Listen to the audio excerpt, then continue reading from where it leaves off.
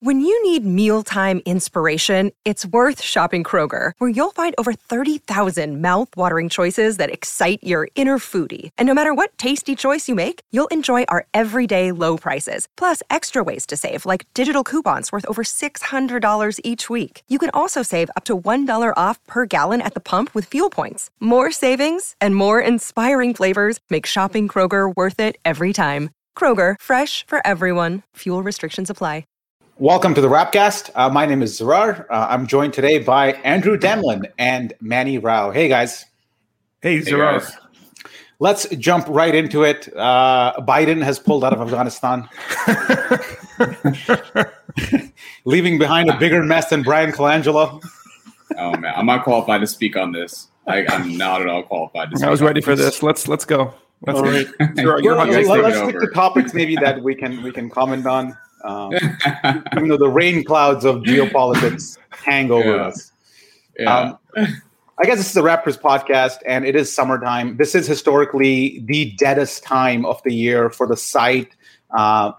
Late August, September, the first part of September is just absolute dead. So, but that's not going to stop us from talking Raptors. And I guess the first topic on hand is the discrepancy between what Vegas thinks the Raptors are going to do and what a lot of Raptor fans think the Raptors are going to achieve this year. Vegas has them at 35 wins, and Vegas knows whatever Vegas knows. Let's just say 35 wins is their prediction based on the Raptors offseason and their history, I guess. And there are some fans who are quite optimistic and quite fervent in their belief that the Raptors are a 50-55 win team. Let me start with Andrew. Andrew, where do you lie on that spectrum? And what is causing this heavy variance across what's across the upcoming season? I think the Vegas line is based on the general perception that Toronto teams won't do well from Americans. So it takes that sort of general betting population into account. I think they're a 500 team, a fun 500 team. I don't even think about wins and losses this year. I just think, will the team be fun? Will they have fun playing together in another, like you said in your article today, in another bridge year? So Raptors fans are always going to be defensive and want a higher win total. But based on last year, like what win total would you expect? 50 wins? I mean, that sounds outlandish. I don't know the path to 50 wins for this team. Yeah, it's like on election, not to go back to politics, but on election night, they go, oh, this candidate has a path to 270, right? Or a path to whatever it is. I don't see a path to 50 wins. Manny, where do you stand on that spectrum? So I think they're going to go 74-8. I think they're going to conjure up the best record ever in league history. No, but seriously, guys, I think that it's a little, I agree with you guys. It's a little crazy to think that, 50 wins may not be realistic. I don't know if a 500 record even is realistic. I think I'm with Andrew on this. I want to see how these parts work together. I want to see if they're going to be fun. I mean, look, this is like the biggest roster turnover we've had in years. Over the years, obviously, we've gotten pieces, but I think in terms of just how they're going to play together, like you've got the number 4 pick, and he's a big piece of the puzzle now. And I think like just being patient with them, just just have fun watching this team blossom and watching them grow. Look how much fun we've had watching OG grow. Pascal, Fred is going to be the undisputed leader of the team now. I think it's without question that they're gonna, maybe 38-44 wins. That's the number I'm looking at. But then again, I don't have too many expectations. It could be like a Knicks thing from last year. Really a very pleasant surprise, well-coached team, and Julius Randle becomes this legit number 1 option or close to it. When we don't know if Pascal is going to be that. We don't know if OG is going to make that next leap. It's like, what do you take from last season? It was weird. It went bad when everyone got COVID, but what was the best outcome of last year? And that's kind of the top guys you're bringing back this year. So how many wins does the continuity add on the top end talent, and how much do you have to bring along the young guys the new pieces that they're trying to develop, like Masai Ujiri says. So like you said, there's a lot of uncertainty in there, but that ceiling to me seems around 500. Yeah, and what is the path to 50 Yeah, wins? Let's talk that through a little bit. Like, what needs to happen? Because those fans aren't stupid. I mean, they obviously have something in their mind that they're envisioning happening, which will lead to a 50-32 season or 18 games over 500. What do you think that is, Andrew? As a tangible idea, I think home court advantage is going to mean something. That will bring extra wins than playing in Tampa. So I think that hype from the crowd, that excitement from this young core, it gives young guys confidence to play at home. So there's a couple extra wins per se. OG Anunoby, does he make that leap? I also think Malachi Flynn, who I watched a lot in the G League last year and who really impressed Raptors fans towards the end of the season. This guy has all the talent and all the confidence, I think, to just show up this season feeling like he's ready under that pedigree of Kyle Lowry and Fred VanVleet to lead a competent second unit, which couldn't score the ball at all last year. So there's two guys that you need to see step up even further in order to make that path. And also, I'm just looking at the standings right now, teams that made the playoffs last year. Like, there's the Wizards, there's the Pacers, there's the Hornets, and there's the Knicks that are kind of all questions. You don't know if they're going to ascend or possibly fall off a little bit. So maybe they don't have optimal seasons as a path as well. Now, I agree with that too, and I would say home court is a big part of it because, after not playing in Toronto the entire season, playing pretty much 72 road games, it is a big deal, and it's like a huge disadvantage for any team, but especially, I think, Toronto being the only Canadian team. On top of that, I think a lot of people are locked in with the idea of how good this team can be and the potential of how good this team could be. You got guys like I said, like Scotty, you got Delano Banton, you got Precious, and a guy who's really grinding it out and proving that he's work for his spot, Ish Wainwright. I think you've got who may not be well known, but I think the idea of this team and the potential down the road is kind of where people are thinking, well, this might happen sooner than later because let's face it, Masai Ujiri and Bobby Webster have done an amazing job rounding this team out over the years, and even saying that doesn't give them enough credit. But yeah, you look at the East, and the East really is very top heavy with Brooklyn, Milwaukee. I'm not convinced Miami is going to be one of the top three teams yet, but I would agree. There is a lot of question marks surrounding the 3 to 8 or 4 to 8 seeds in the East because you just don't know. You don't know what you're going to get. We should mention the Bulls are probably going to jump up. Bulls are going to jump up. Probably going to be top 4, I would say. Yeah. And, you guys both in your answers to how the Raptors might get to 50 wins kind of left out their main guy, which is Pascal Siakam. And I think he needs to make a leap forward this year. I know he's injured with the shoulder, but he's going to be back hopefully by the season starts. I think when you looked at last year, the Raptors had some trouble closing games. There were a lot of question marks with his decision-making at the helm with the game on the line. I thought overall his ball handling improved last season. I thought after Kyle, you could make a case that he was the Raptors' second best playmaker, even ahead of Fred at times, because he brought the ball up the court, had a pretty low turnover rate, bringing the ball up the court, created well enough. I think he finally learned this year that when he drives into the middle, if you looked at his passing angles out of that initial double team, it was always to where his face was facing. It was to the corner or where he was looking. Last year, I thought he made a leap where he was starting to pass the other way. So you couldn't just close off one end and kind of neutralize him. He had a higher dimensionality to his passing game. I think that needs to continue. And his three-point shooting. Did you guys think, let's start with Andrew, that his three-point shooting last year was just an off year, or does he have a three-point shot that can reach 38, 39% consistently? Because I think that's one of the things that needs to happen for the Raptors to achieve some of those ambitious targets that some people are setting for them.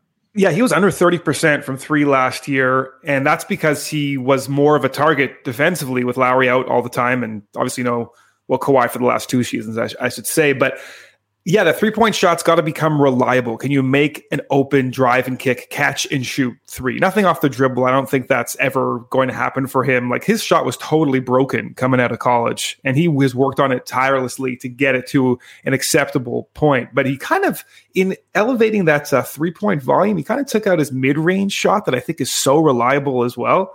So I hope to see a steady diet of that too. But the assist point you make is such a great point, because so often you'd find him getting caught in the air perhaps and just throwing kind of a desperate pass to keep the possession going. He had a career high 4.5 assists last year, and he had a 2-to-1 assist to turnover ratio. So you hope to see that growth. And it's telling that we both left out Pascal, because I think in me and Manny's minds, perhaps we had just assumed that he had reached we've reached the ceiling of Pascal, which is an unbelievable ceiling that he's coming out of nowhere. Obviously, just picked up the game as a teenager, but can he make another step when he's even more of a focal point of the defense?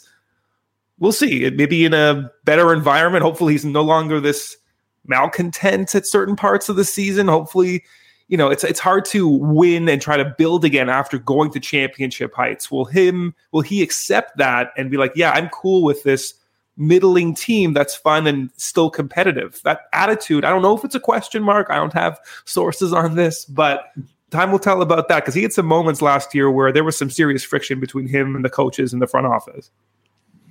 Yeah, I would say that too. I mean, I would think that in terms of his contract, like, you got to look at, I think he signed a 4-year, $130 million deal, entering the 2019-2020 season. So I think, I still feel like there is a level that he can get to, but he has to prove it. I think him being more of a focal point for opposing teams when they're defending the Raptors, I think that's going to be a huge, huge thing, and seeing whether or not he can handle that pressure again with, hopefully a full roster ready to go. But it's good to know that, the offensive potential of this team is actually, like, it's, in my opinion, it's very, very high. Especially when you have, a guy like Khem Birch, who really wasn't able to do the things in Orlando that we're now seeing, or that we saw last season with the Raptors. A guy like Gary Trent, who, now has all the confidence in the world, after signing a 3-year, $54 million deal. And Malachi Flynn, like, I really think his improvement is going to determine, it's going to be a huge factor in determining how far the Raptors will go this season. Because, he showed that coming out of college, he's not just a defensive guard. He can also do things on offense. And it's a great thing for, his rookie year, having been mentored by Kyle Lowry and Fred VanVleet, two guys that, work really hard in their craft, and, they're just no BS guys. So I think that, Pascal and the team, obviously, like, their offensive potential is really high. But in terms of the three-point shooting, like, the Raptors are still the 4th team in three-pointers attempted last season. And I think they can, as long as Pascal, continues this role that, he's been on in terms of his development over the years, I think if he can really take his three-point shooting up a notch, I don't see why this team can't be, within the playoff conversation. And Zora, I wanted to ask you about this, actually. We're talking about offense, but the defensive rebounding last year was an utter debacle with Aaron Baines. You lose him, but there's so little size in the middle. How do you think the team fares this year on the interior, on the defensive end, which is what really killed them in so many close games? There's a general idea that somehow we have solved that problem by re-signing Khem Birch. When Khem Birch is a post-buyout, small sample size, he played well in those 20 games, but I think part of the reason Raptors fans are big fans of Khem Birch is what came before him. The contrast is so stark between what was there before him and when he came that we're enamored with the guy. I think that the center position is still a question mark, not just on the glass. I think on the glass we'll see improvement just because Khem he's more aggressive. He'll be a more physical presence there and collect more rebounds. But I think overall defensively, because the Raptors are very aggressive on their help defense, on their rotations, and their strategy seems to be to funnel people into the paint. And I think Birch moves well enough where he can sort of seal off that initial drive and make the offense do something else instead of just walk their way to the rim. So I think you'll see incremental improvement there. I'm just not sure him plus an unproven Precious Achiuwa is going to clog that massive hole that we saw last season. I'm hoping they do. And I think if they had upped their center game a little bit higher and Khem Birch was the first backup instead of the starter, I think my win projection might be +5, +6 higher just based on that. Yeah, and excuse me, like the center position is not just defunct. It is not a position that doesn't matter anymore. Like you play against Joel Embiid, you can't grab a rebound. He is given 30 and 15 every single time you face him. Even with the Nets and Jared Allen was traded, I'm thinking of Jared Allen and DeAndre Jordan, who's not that great, but even then the rebounding is still an issue. That presence that he has in the paint is still an issue. There's still something to get through on the interior of any NBA defense. It's also a big part on the other side, I feel, on the offensive side, because the Raptors run a hell of a lot of high screen and rolls.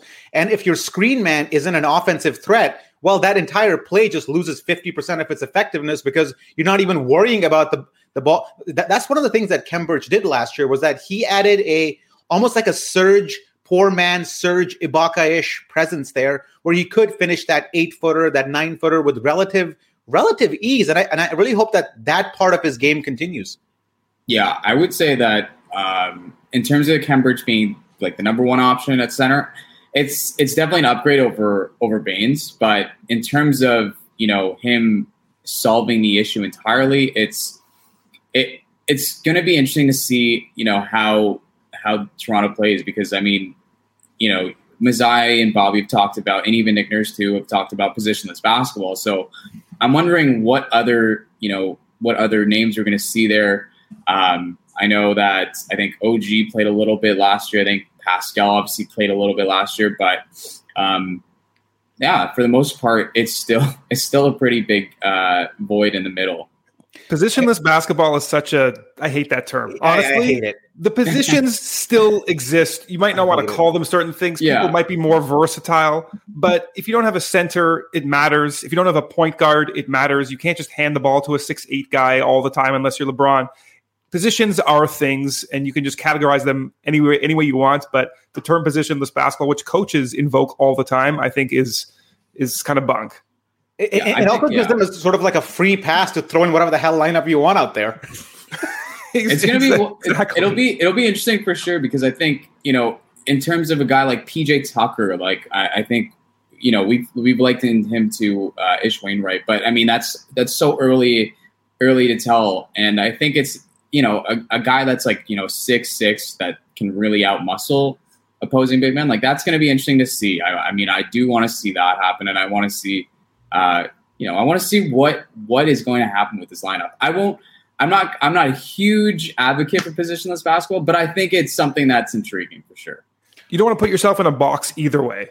It's like, don't have 1 through 5 or whatever. You want to be able to be flexible, but the idea to me is, I've said.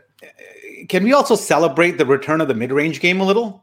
I feel that's coming back after a couple of years off. I think we've seen more than just like blind 3-point shooting. I think people have tried that, gotten a little sick of it, and people are like, oh, nobody's defending the mid-range anymore. Maybe we should start taking it a little bit more.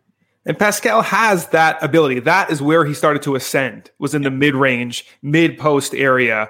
I'm not sure why that can't continue. Van Vliet can create somewhat for him. OG can create too. Hopefully his passing ability increases as well. But the mid-range is something, and we know in the playoffs, there's only the mid-range that's available, right? So that's going to be key. And I'll say, like one thing about the Pascal is that his 3-point shot, he just got to stop taking pull-up threes. I think he should just focus. His volume kind of went up in pull-up threes when it really should mostly 90% of his threes really should be spot-up, right? Because if you're trying to shoot pull-up threes when your form isn't already that great and you're already struggling, that possibly can't be a good thing. And I interviewed Dave Hopla, the legendary shooting coach, one day, and he kind of mentioned that to me. He's like, if you're going to improve your game, start with the just set shot. Once that's done, then you move on to a higher variety. Yeah, I agree with that. Go ahead, Manny.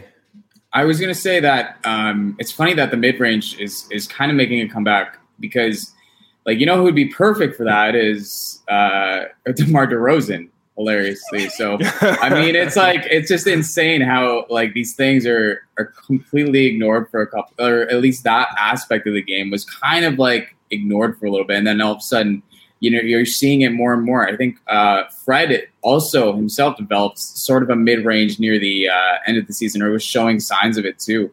But like, that's the good thing about having shooters is that, you know, the three-pointer is definitely emphasized in the league today. But, you know, in terms of like having a mid-range game and being able to shoot from the mid-range, it's like there's so many things you can do just from that option, especially from the high post. If you're able to just develop like that, it's insane. It unlocks a team's entire offense. And I asked the Raptors 905 head coach about what his sort of ideal basketball aesthetic was. Is it like the old time centers with the paint touches, or is it the three ball? He's like, I emphasize paint touches so much because I find it humiliating when someone is scoring in my paint over and over and over again. So yes, I understand the 3-point shot is important, but his offense last year in the bubble was the number one offense, and they had tons of post-ups, a little bit of mid-range as well. So there is a way to get your offensive rating up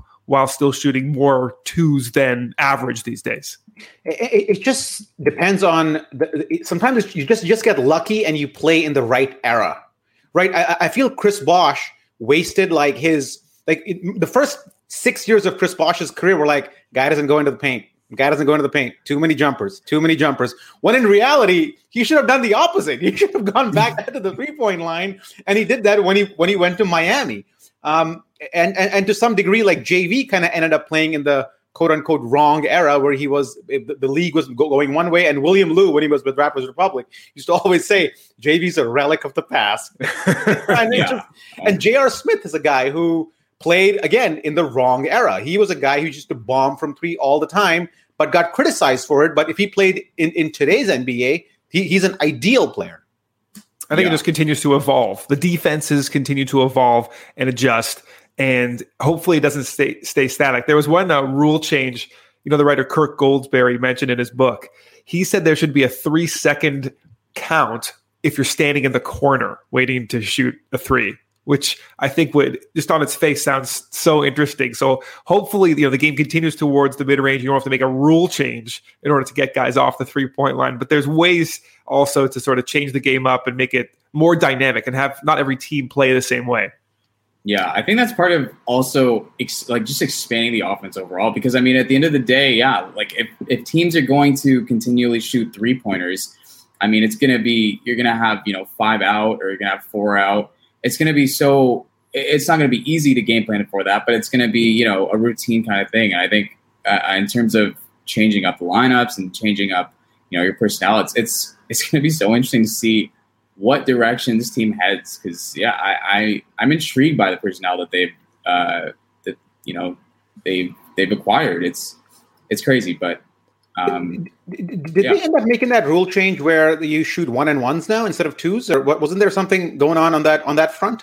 Well, in the G League, they didn't promote that rule change to the NBA yet. The 1 free throw for everything was the best rule ever. Get fouled shooting a 2, 1 free throw for a 2. Fouled shooting a 3, 1 free throw for a 3. You follow the G League. Do you see that ever happening in the NBA where we get 1-and-1s? Never, for a couple of reasons. One, because of the ads. There's so many ads during free throws. And the players didn't like that they lost out on like 30 seconds of rest because the free throws were abbreviated. But for a fan, it's just the best. Okay. So let's move on to a couple other guys that we definitely said we would talk about pre podcast. Let's start with Ish, and then we'll go to OG.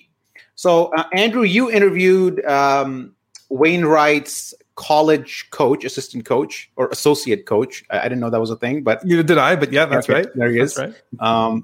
I guess it's a dotted line to the head coach rather than a solid line in the org chart. I mean, maybe is that what it is? Exactly right. I think so. Yeah. Hey, it's Kaylee Cuoco for Priceline. Ready to go to your happy place for a happy price? Well, why didn't you say so? Just download the Priceline app right now and save up to 60% on hotels. So whether it's Cousin Kevin's Kazoo Concert in Kansas City, go Kevin, or Becky's Bachelorette Bash in Bermuda, you never have to miss a trip ever again. So download the Priceline app today. Your savings are waiting. Go to your happy place for a happy price. Go to your happy price, Priceline. So what impressions did you walk away with after that interview with him? Yeah, the guy Jerome Tang, such a sweet guy. He said that among every Baylor player he's coached, 18 years plus he's been there, he's among the top 3 leaders that he had, which is pretty incredible considering the NBA talent that's there. But he says that he has the gift of vision, always sees the extra pass, and defensively he would always trust in him making the final stop. And there are highlights of him making the final stop. And he's really aggressive too. He doesn't lay back. He's like blocked shots to end games as well. Just super intelligent. And he had one really funny story. He said, my signature Ish Wainwright play is when, you know the player Damian Jones, he played for the Suns and he played for the Warriors. He said he got switched in a mismatch on the first play of the game and he tried to post him up in the lane. Backs him down and he doesn't move, and he slaps the ball away. And it was like the parallel Kyle Lowry story where you can't post up Kyle Lowry. It was such a thing that Raptors fans would be endeared to. But from a basketball perspective, defensively and passing wise, it sounds like you can really trust him. And like so many 3-and-D prospects, it's like, will that 3-point shot come along? Who knows? He made 4 threes in a summer league game scored 20 points, which led to that emotional press conference afterwards that won Raptors fans' hearts. So will that 3-point shot develop enough? And it's going to be a training camp where he's got to make the team. We'll see. But defensively, I think he's going to be someone you can rely on. So why hasn't he made it to the league for the first couple of years? Like what kept him out of the league? Well, he tried football after 4 years. I'm sure he wasn't going to get drafted. He was signed by the Bills, actually, but an injury prevented him from making the team. And then I guess by that point, his NBA prospects had kind of sunk. So he went overseas. He played in, I think, the top French league for a couple of seasons and was really successful. And another thing that Coach Tang said to me was that teams like the Raptors are sort of, in terms of signing role players, they're happier to probably pick up a seasoned guy who's played overseas versus a college prospect that might have an element of entitlement to him when you're playing that 13th, 14th man role. So that's another thing that really sort of entices you and makes you root for the guy when he comes into training camp. College privilege. Well, that's the thing. I mean, these guys are coddled from the second they're in AAU, right? So you get to humbled pretty quickly when you're playing overseas and kind of in obscurity. So that attitude is going to be impressive. And he also he throws his body everywhere, jumps out of bounds. Raptors fans will, again, love this guy if he gets there. Yeah, I think me and Andrew, I mean, we haven't talked about Ish, but we've kind of talked about Ish in passing. But I mean, honestly, his game is just it's hard not to fall in love with his game because he throws himself, all around the court. And, he doesn't have that entitlement. And it's a guy like him that I think that the Raptors, try and go for, obviously, as we alluded to. But in terms of his hustle, his grind, you think about Memphis's grit and grind, with those guys, Tony Allen, Marcus Gasol, and those guys, and it's just it's refreshing to see, and it's always nice, and it's the kind of stuff that makes him a fan. That'll probably make him a fan favorite. Fingers crossed he does make the opening night roster because, after that interview, I think that was just the icing on the cake, where he's talking about his daughter. And I think it's a guy like him. He works hard. His AfroBasket stats too, he's second leading scorer, I think, with 18.8 points in the AfroBasket 2021 qualifiers. So I really there's potential there for sure. He's not, by no means is this the basketball player that he's going to, retire being. But I mean, we'll see. It's going to be interesting, definitely. And I'm very intrigued by him. That we've spent this much time talking about Ish Wainwright before OG Anunoby makes me so happy. So I just want to put that out there. Let me round off the Ish Wainwright thing. I mean, let's talk about his fit with the team, what gap he addresses on the team. But first, I want to tell you, because he is from Kansas City, Missouri, where I used to live for for a couple of years. And he went to Raytown High School, which is a prep school, ranked very high academically in the United States. So he went there, and I used to go to Archbishop O'Hara High School. And O'Hara High School and Raytown were not rivals, but we played in the same league. And another team in the same kind of district was Pembroke High. And Pembroke High had Jamal Rush, Brandon Rush, and those guys go to it. So he comes from a place in Kansas City, Missouri, which has high basketball pedigree, not just from a basketball perspective, but also academically. So there's a lot of good things to about his upbringing, I should say, that the Raptors can benefit from. But let's switch to basketball for a second. 6'6" guard, physical. I cannot necessarily think of another player like him on the Raptors. Gary Trent Jr. maybe, but smaller, lighter, not as physical. OG probably is the closest comp to him in terms of physically from a guard/forwardish spot. I think. Do you think that alone sort of gives him an edge into making that opening night roster that Manny talked about? The guy's a physical man-child. Like, he is wide. The shoulders are wide. He can guard anybody on the perimeter, and you can post anyone up on him, and he won't be moved. So defensively, as a 13th man, a guy you can trust to sort of keep the score around the same while the first unit is on the bench, that's something that can allow you to win games. And from a marginal 13th to 15th guy, that's got to be a positive thing that Nick Nurse looks upon as he evaluates everybody in training camp. Look, all I'm saying is that if he's going to be like PJ Tucker or, even a Ludgren Storts, sorry, I don't know if I'm saying his name right. My bad. Lou Dort. Lou Dort. If he's going to be like the mold of those two guys, who, by the way, Nick Nurse loved Lou Dort when he was coaching Team Canada earlier this summer. How can you not, insert a guy like that into the lineup? I'm really intrigued to see like how he's going to defend. And I think he's going to defend, the bigger guys, the centers. I don't know if he's going to be successful in doing it because, it's his first, we don't even know if he's going to make the opening night roster. But, if he does, he's going to have his hiccups. He's going to have his mistakes. I think, to expect him to be a lockdown defender, it might be a little crazy, but I think we expect him to be a lockdown defender. We expect him to be the immovable object, a solid, the unstoppable force. Yeah. Kind of like that guy. Definitely. I think for sure. But I think he has a potential to really, and he has all the physical tools to lock down opposing centers and opposing big men. He also has the potential to win our hearts, much like OG Anunoby. I pulled up his stats on the screen. I think we can all agree that, if we have to hit that ambitious 58 win target that many are expecting the Raptors to hit, this guy basically has to up his game by like 35% across the board, I find. Just to set some context for you guys, I think heading into last season, one of the pieces of homework that OG had to do was become more than a 3-and-D player and do more than just hit threes and the occasional drive, where he used to cut from the baseline, maybe get scores that way, and transition into more of a scorer who can maybe do a pull-up. And I'll let you guys answer how well he did in that area.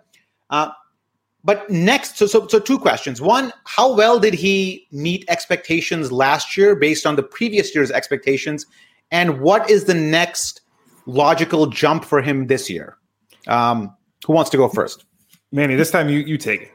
So I think that the one thing that in watching the Raptors play and seeing OG, really becoming and emerging an offensive option, I think his first step has to be quicker. I think that's something that I would like to see for sure. Like right off the dribble, his first step has to be quicker. The other thing is that his ball security, just when he's going into the paint, I think sometimes, a lot of hands are able to get on the ball. And I think that his ball security is another thing that needs to improve if he's going to take that next step. In terms of his shot attempts, like they're going to go up for sure.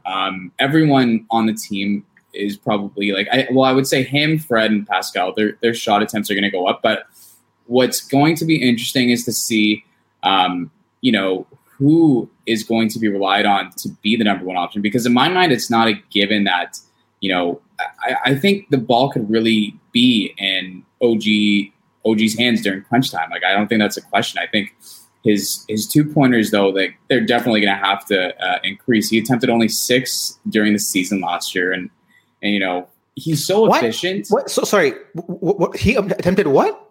He only attempted 6 2-point shots a game. 6 2-point shots a game last season per game. Yeah. Yes. Okay. Sorry. so he only did 6 2-point shots. No. So he attempted in total 12 shots a game, but he's so efficient in what he does, and I think having that increased offensive responsibility is only going to it's only going to make him better, and he's improved every year he's been in the league. So yeah, I think that those two things, along with what I said, his first step has to be like really quick. I think that needs to improve. Ball security, and I would say, the 2-pointers like that. On the note we were talking about the mid-range game, that has to go up for sure as well. Yeah, I think he finally realized how strong he was last year. Like, I have a mismatch. I'm not far from the hoop. Like, let's get into the paint. Then trust my post game. He would talk multiple times in pressers. He actually became way more open last year, spoke for more than 10 words at a time, talking about developing his offensive game and trying to add different elements to it because he knows he's going to be relied upon more. But just looking pure numbers wise, he averaged 3.5 more minutes, went from 10.6 points to 15.9 points, a career high 40% from 3 on 6 attempts. So those numbers are sort of speak for themselves. Like he can reliably shoot the 3. I think that proves it. So that should open up things for him. I agree with Man. That first step is a great point. But defensively, he's going to have just as much responsibility as ever. How much of a leap does he take? He also missed 30 games last year. So it's so hard to take what you can from last year and try to extrapolate. It was such a strange season. Missed games, road games for every single game, right? So I don't know if it's going to be that linear ascent necessarily with everybody sort of. There's no Lowry anymore, right? That is going to cause. Forget about the lack of talent, the lack of continuity as well. So it's hard to see how much higher it goes. Hopefully, it stays steady or goes a little bit higher. But in a bridge year, you hope that there's some improvement along the way for OG, and I do foresee that for him. So I'll say that. He has the point about the dribble is interesting because I always classify dribbles under the unused dribble, how good he is off the unused dribble in his hand, and how good is he off the live dribble in his hand. Off the live dribble, he's been pretty okay. Like he's got a good hezzy in his move when he's bringing the ball up the court. He has sort of made use of that to good effect last year. I think what he hasn't really done is make use of a unused dribble and use that to create for his teammates or get his own shot. So I think that's definitely homework for him this year. The point about the space is interesting because he is probably, and maybe this is wrong, but I don't know. I think he might be the Raptors' best post-up player. Definitely. I mean, back to the basket? Yes, back to the basket. I think so, because he's stronger than Pascal. Pascal, I like it when he catches with his back to it, then he'll face up a guy. He's got way more options. But backing down, how many baskets can you even think of Siakam scoring when he just tries to back down a guy, drop step a guy versus OG? I think that part of his game is something which is unique to him on this roster, and I think he's got to make more use of that. And I think this season is another season where he probably won't see a lot of double teams. He's still probably a year away from breaking through and having an offensive impact where defenses will be like, okay, maybe we got to help OG out more than we have been before. I think he'll see a relative lack of double teaming, which should give him the freedom to expand or experiment with his offense a little bit more. But talking pure numbers, he's at 16 points a game this year. I would like to see, and I don't see why he needs to cross the 20-point threshold this year. I think that should be a goal for him from a scoring perspective. He's entering his 5th year. The Raptors do consider him a core piece of the future. They have expectations that he'll be a good offensive player, more than a 3-and-D.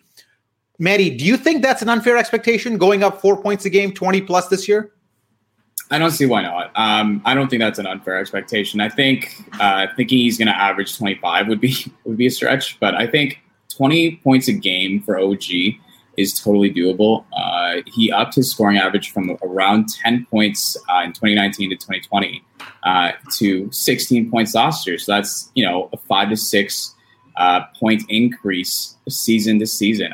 I don't see why not. The only reason I see that not happening is if he misses a lot of games, God forbid. But no, I do think he's going to average around that. I think my expectation, or at least what I think would be realistic for him, is around 18 to 20. That's definitely going to help the Raptors a lot. And I think his shot attempts definitely need to go up from 3 and from 2. I'm going to add one thing real quick about his defense too, since we were on that topic. But his defensive versatility, at least according to bballindex.com, he actually had the highest positional versatility when guarding each position last year. So he guarded, I think he was guarding each position evenly, like around the same amount, like around 20%. He guarded each position around 20% whenever he was on the court. So it's insane that his potential is a lot higher than what it was on draft day, and I feel like it continues to go up every year. But back to his points per game, I would say 18 to 20 is kind of where I'm thinking. Zarar, that you're able to multitask, find OG Anunoby visuals while organizing the conversation in this podcast is just eternally impressive to me. I'm doing Over to you. Years. I'm doing this for years. I'm a vet. Wiley. I'm like Robert Parrish out here. The chief. Yes, that's definitely you. All right. I mean, so OG, man, I have very high expectations of him. I think the Raptors do too. I think better post-up scoring, better playmaking, better perimeter scoring, better defensively. I expect him to go up in every single category next year because he has to. As long as he stays injury-free, I would expect him to increase in all those categories. And somebody, a friend of mine asked me a question a while back, and this is like 2 years ago or 2.5 years ago. And he asked me, who has a higher ceiling, Pascal Siakam or OG Anunoby? And I was like, of course, Pascal. Of course. Mm-hmm. Of course. Yeah. Same question now. Doesn't sound that stupid. No, not at all. Not at all. It doesn't sound stupid because you see the growth potential of OG. You see, and you don't necessarily see that with Pascal. Where it leads him, who knows? But no, it's not a stupid question anymore. I made the terrible, freezing cold take. You remember the player on the Dallas Mavericks, Roddy Beaubois? He was like this untradeable prospect. And 2-3 years ago, I likened OG to Roddy Beaubois. Like, why does everyone think so highly of this guy? And look at my scouting acumen now. So no, the growth potential is definitely there. And I think you'll get your answer by the end of this season. I think that in terms of his potential, like that isn't a dumb question now, obviously, but I think, his potential, like it's crazy because it keeps, at least in my opinion, it keeps changing every year. His ceiling, it's almost like it keeps going up. And I'm not saying, I don't foresee him as a top 5 player by any means in the future, but I'm just saying there's so many, there's a Roddy Piper quote. It's, when you think you know the answer, I change the question. And it's like, it's unbelievable how OG keeps on improving, and the expectations for him year to year are just changing, and drastically too, I think. Okay, so let me ask you another question, which may sound dumb right now, but may not be dumb 3 years from now. Who knows, right? I mean, so who has the higher ceiling? Okay, may sound dumb right now, may not sound dumb in 3 years. Okay, who has the higher ceiling, OG Anunoby or Delano Banton? Manny, I'll leave that to you. My Delano Banton scouting has been minimal at best, so you take that one.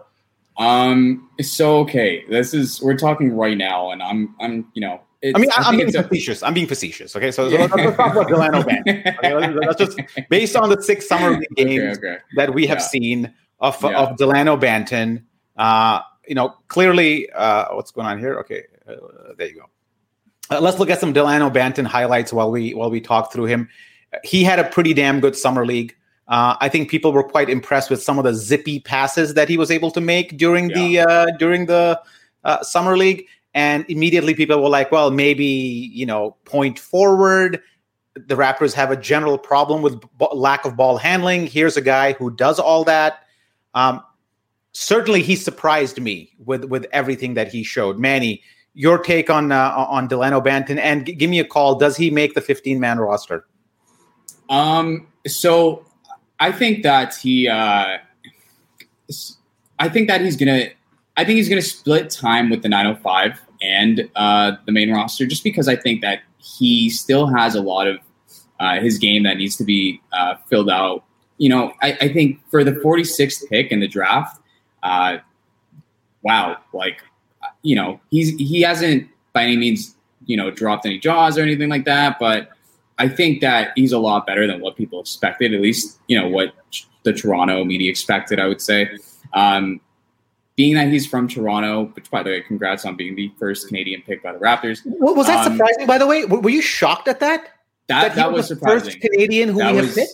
That was very surprising to me. I'm not going to lie. I never thought I knew that before Jamal McGlure was on the team. I don't think there had been a Canadian on the team before Jamal McGlure in 2011. No, first draft pick. He was the first draft pick. Yeah.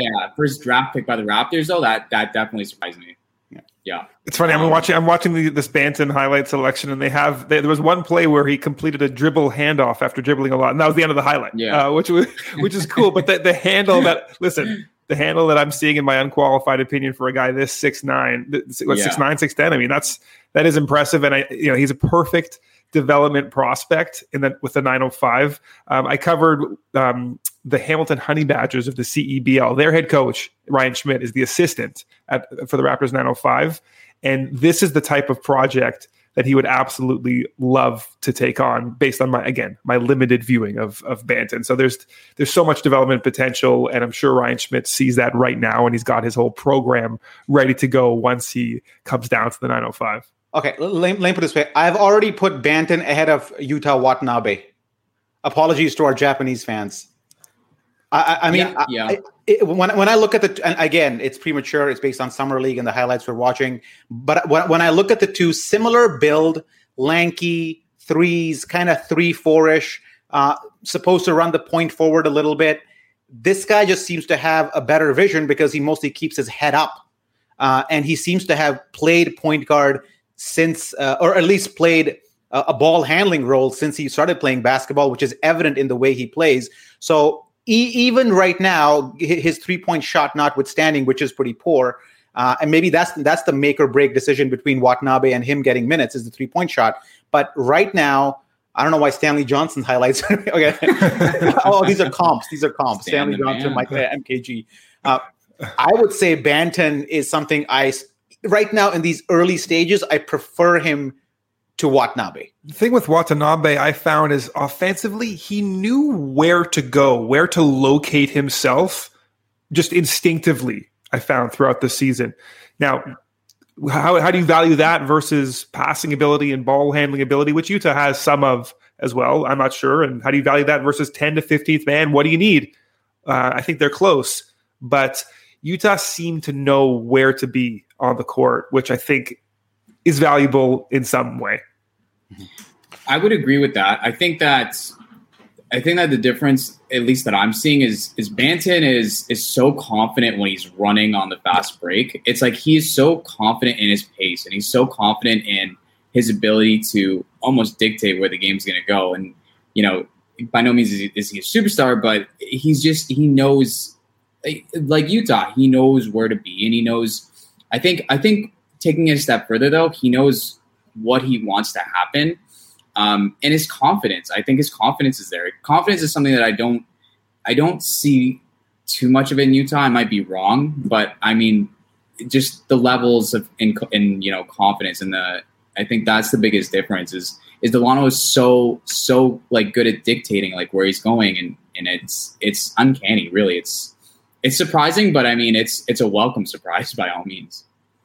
That's a really good point, because I mean, of all the sports that people you hear coaches and players talk about, I think confidence comes up the most in basketball. I think it's not even close how much that word is mentioned by coaches in basketball compared to other sports. Yeah, especially in covering just the minor league teams that with the 905 in Hamilton, that is mentioned all the time. And not just by the coaches, but by the players too, just how they're feeling certain times of the year based on what's going on the court, like especially bench guys that like are on short leashes. Just if you're not feeling well and you missed your first 2 shots, well, it's not going to work out well for you when you're fighting for your professional life. So yeah, confidence is cliched, but it means so much. And that's a really good point about Banton in those highlights again that I saw. Yeah, like he knows where he wants to go, and he's got this handle that is really impressive as well. He's really toolsy is what Zatzman and I were talking about. Is like he's very toolsy. He's long, he's wiry. Like, I mean, he's another guy that, he could fill out. He could probably put on like, maybe 10, 15 pounds. But I mean, honestly, I don't know if he's going to move as fast if he does that. I think, he's starting to carve out at least the early beginnings and the early signs of he's going to be a fast, kind of like I don't know if aerodynamic is the right word. But he's going to be like, you know what I mean, right? He's going to be like a fast, loose guard. And I'm by all means, like, I don't think we'll see him post up much, if ever, but I mean, if he can develop a shot, like many of these guys, and I mean, I'm so intrigued by him more than a lot of second round picks, by the way. And you made the point about confidence. I think Utah also had confidence at one point, and then it got sucked out of him like a hurricane in Minnesota. Minnesota, yeah, that's right. Yeah, but you know what though? But even then, he came back and he made that goal. He's like, I'm still gonna go up and block that. He was a different guy after that. His demeanor changed. He started walking funny. It's the line of demarcation, right at that point. It's a long season. Confidence. Yeah, it is. I think we got to wrap it up. So thanks for coming on, man. Manny, we can find you at _Manny Rao at Twitter. I guess Manny Rao was taken by some other dude. It was the underscore in there. Yes, yeah, I had to. I'm so upset by it. But Andrew, you're lucky enough to just have your name as your Twitter. But you used to be Transition D. What happened? I used to like that name. I appreciate that, but I'm trying to grow this professional brand that's just burgeoning right now, as you know. So I went with the full name. Okay, all right. Okay, guys, we'll do it again soon enough. Listener, thank you for tuning in. Quick promo note: the Raptors Republic tournament is back. We're playing basketball November 28th, Mattamy Athletic Center. 16 teams. We will open registrations on September the 3rd. So look out for that. It's going to get sold out pretty quickly. So get your keyboards ready. And we'll see you guys soon enough. Take care.